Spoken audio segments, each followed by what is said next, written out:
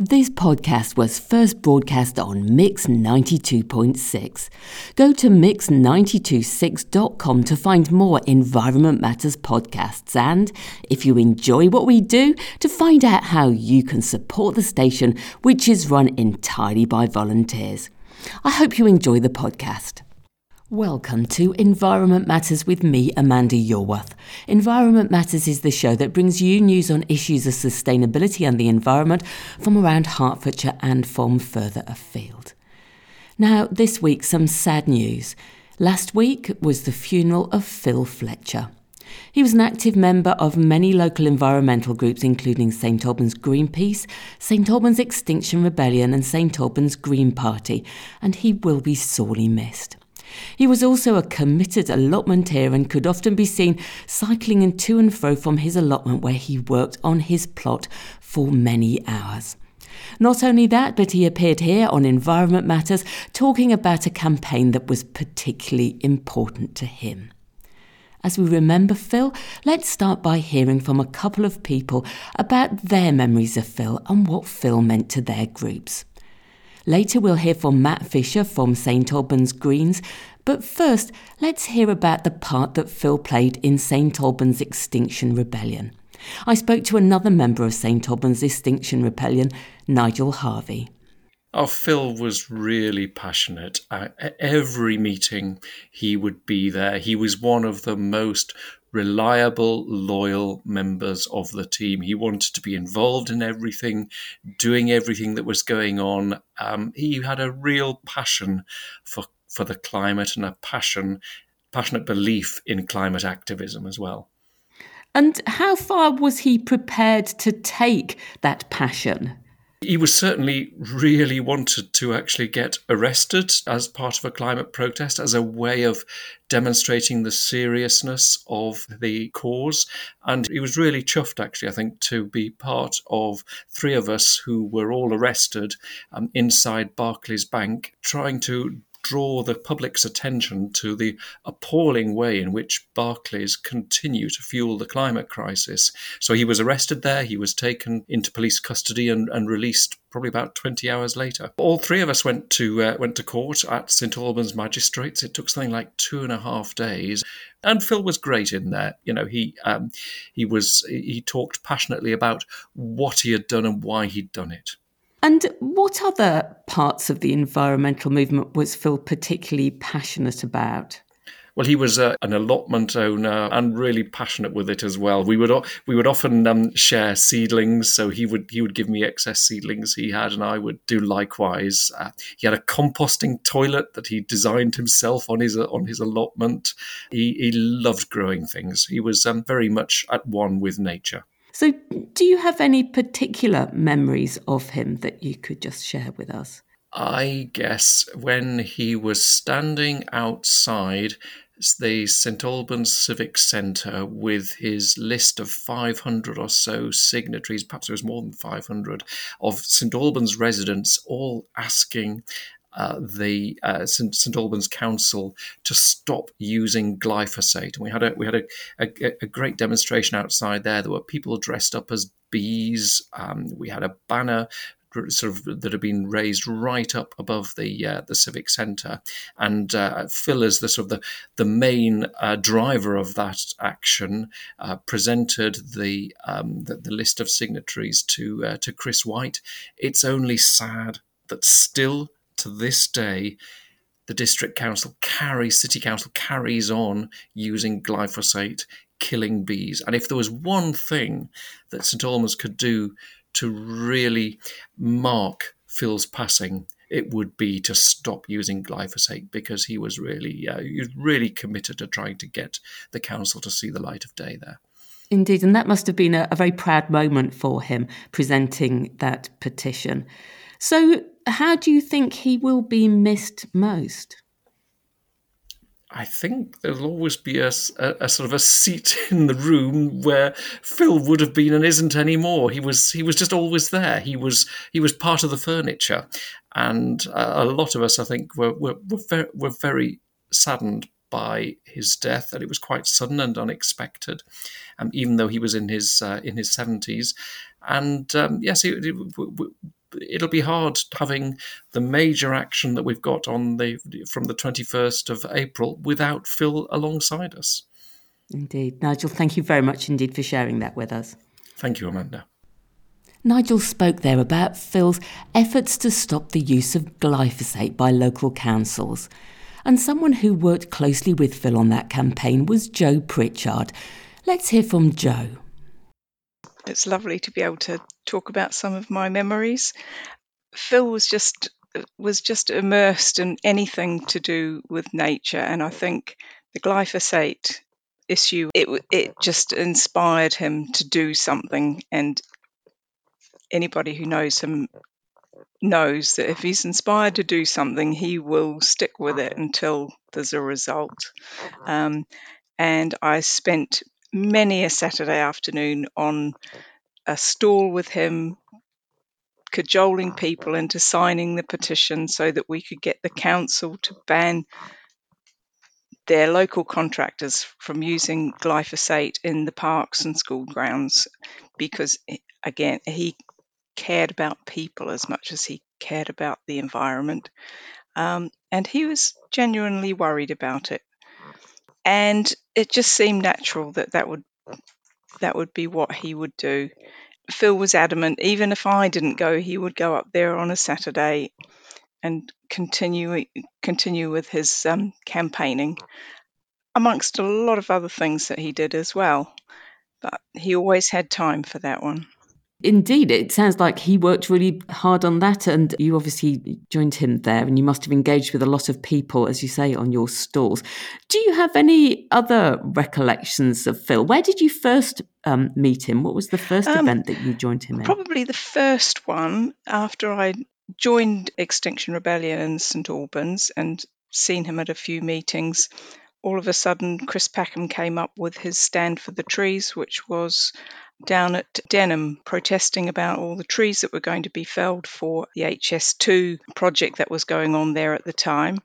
And we'd arranged to get a bus together because Phil didn't approve of cars if there was any other way. Fortunately, in the end, we managed to get a lift with somebody, which was vaguely acceptable. So we went down to Denham together and walked with Chris Packham, and I can't remember how many thousands of others, but there were a lot of people from many, many different protest groups there. And it started out as a very sunny afternoon, and about halfway round, Phil was asking how much further it was. And eventually we hobbled into Denham, and he was absolutely exhausted, and he was so keen to do it. I don't think he'd bothered to research and find out how far it was, but he made it all the way. It was getting dark, and he was in his element, talking to people, chatting on the way. And what can I say? Always an inspiration and always keeping going. And was he interested in the celebrity of Chris Packham, or was that incidental? Not at all, I have to say. I have a lovely photo of him that I took on the day, literally walking next to Chris Packham, and I think he was completely oblivious to how near he came to a hero of a lot of ours. He was more interested in just getting this thing done.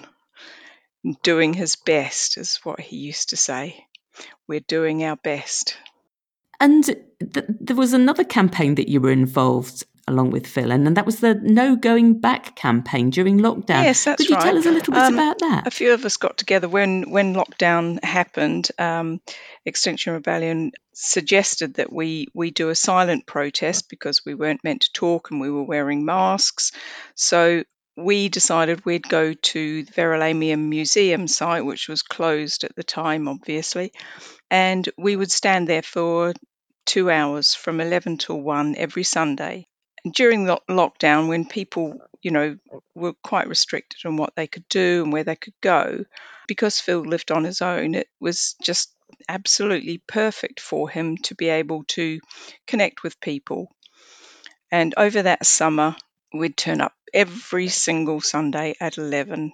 Phil would be there, and normally he would come on his bike with a great big tray of seedlings for people, and just to hand them out and tell people how to look after them. I mean, he was an amazing gardener, and he studied horticulture later in life. So, but he seemed to have an affinity with it anyway, and his allotment was just an amazing array of interesting vegetables and a composting toilet, and even a wildlife pond that he dug during lockdown. But yeah, the no going back. He was there every single Sunday without fail. It's just amazing sort of tenacity, and I think it gave him a social outlet as well.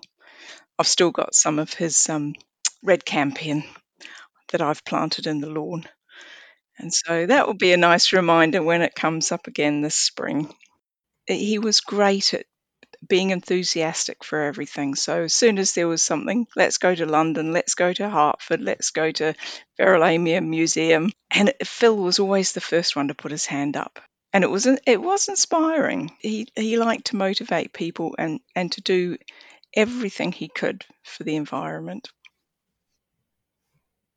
As I said, Phil joined me here on Environment Matters to talk about that campaign that meant so much to him, the use of the weed killer glyphosate by local councils. Let's hear what Phil had to say. I live at Malthouse Court. I've got a flat here. John O'Connor's workmen turned up to do some gardening. And while they were there, I asked them about if they were going to be spraying, because I knew they had done the year previously, because you could see where they had been spraying. And they said they would be doing this at the end of July, and they would be using glyphosate and also a substance called Sakura. And this is what we call preemptive, because it would stop anything from germinating after they've sprayed it. So this concerned you then, Phil? I'm not very happy. So did you try to speak to anybody from St Albans District Council about this? Yes, I did. I spoke to Dan Flitton. The people from John O'Connor were just happy to follow the contracts. You can see on grounds maintenance on the St Albans website. Did Dan Flitton, did he say anything about whether he was happy with the use of glyphosate, whether there was any concerns? Well, he didn't mention about any concerns. So, yeah. So Phil, how about your neighbours? Are they concerned about this? Yes, some people don't know about this. My neighbours, my immediate neighbours, are very concerned about this. I wrote a letter to the Herts Advertiser about this, and 3 of my neighbours signed. You've started a petition. What's the petition asking for? Basically, to not use glyphosate and to use environmentally friendly methods instead. Right, OK. Now, you're lucky enough to be a German speaker, and you decided to make a bit of a further investigation. Can you just say what else you did? Well, apart from ringing up the... You made a bit of an investigation at the council of the St Albans twin town in Germany. Yes, that's right. It's Worms, and it's in the Rhine-Grone area in Germany, in Hessen. And I rang up the Green Spaces department. And I spoke for about a quarter of an hour. He's a very nice guy, and he spoke to me about what they did in Worms, and he said they only use glyphosate when it's really necessary. For example, when you've got weeds growing through a wall and you'd have to demolish the wall, for example, or with Japanese knotweed. Otherwise, they said they came perfectly okay. With using manual methods. Okay. And what did he say when you asked whether he would be happy with it being sprayed in other areas? Well, he said he certainly wouldn't want people to spray glyphosate where he lived. That was the recording that I made back in August 2020 with Phil Fletcher, and I love how proactive and thorough he was, talking to the contractors, phoning the council and using his extensive language skills to find out whether things were done differently in the St Albans twin town in Germany. Now, the petition started back then to ask Hertfordshire County Council not to use glyphosate to spray pavements, etc. is still active, and signatures have been rising rapidly since Phil's passing. I'll put a link to it with the notes that accompany the podcast of this show and that you'll find on the podcast page of mix926.com. And if you search for glyphosate whilst you're there, you'll be able to hear the full show, of which Phil's interview is part, including Professor Dave Goulton explaining his concerns about glyphosate, and the show where we hear about glyphosate-free streets, where streets can opt to hand weed rather than have the council spraying. And also the more recent show where Professor Goulton talks about research showing that glyphosate use is associated with fewer garden birds. Do take a look. Let's finish today with a few words from Matt Fisher from St Albans Greens. A tribute to Phil Fletcher, a long-standing member of St Albans Green Party, and that is how I was to make Phil's acquaintance. It was clear, not long after, that Phil was not only involved, but was very much the backstay of so many environmental groups. His passion was clear and infectious. We came together over his petition that he had started about banning glyphosate. We now have an electronic version, which has over 1,000 signatures to it, and we very much hope to present that to Herts County and St Albans District Council in honour of Phil. He was renowned for writing letters to the local newspapers, and he was so often proud and very happy when yet another one was published. I often spotted him around town, wedded to his bike, which often was overflowing with produce from his allotment, which he loved. He was on the winning team at our last quiz evening back in November, and that earned him a pot of organic, locally sourced honey. A great tribute to him, his eclectic knowledge and his eagerness to get involved. Many a pint was shared with Phil, many more will be enjoyed in his absence and for his legacy, remembering him for his strong moral compass, eagerness, his endeavour and his steadfastness. A man who lived in St Albans, who was well rooted, established and flourished in the basic soil of life, just as his allotment did under his love and attention. Phil will be sorely missed and cherished. I'll be with you at the same time next week, but until then, thank you for listening.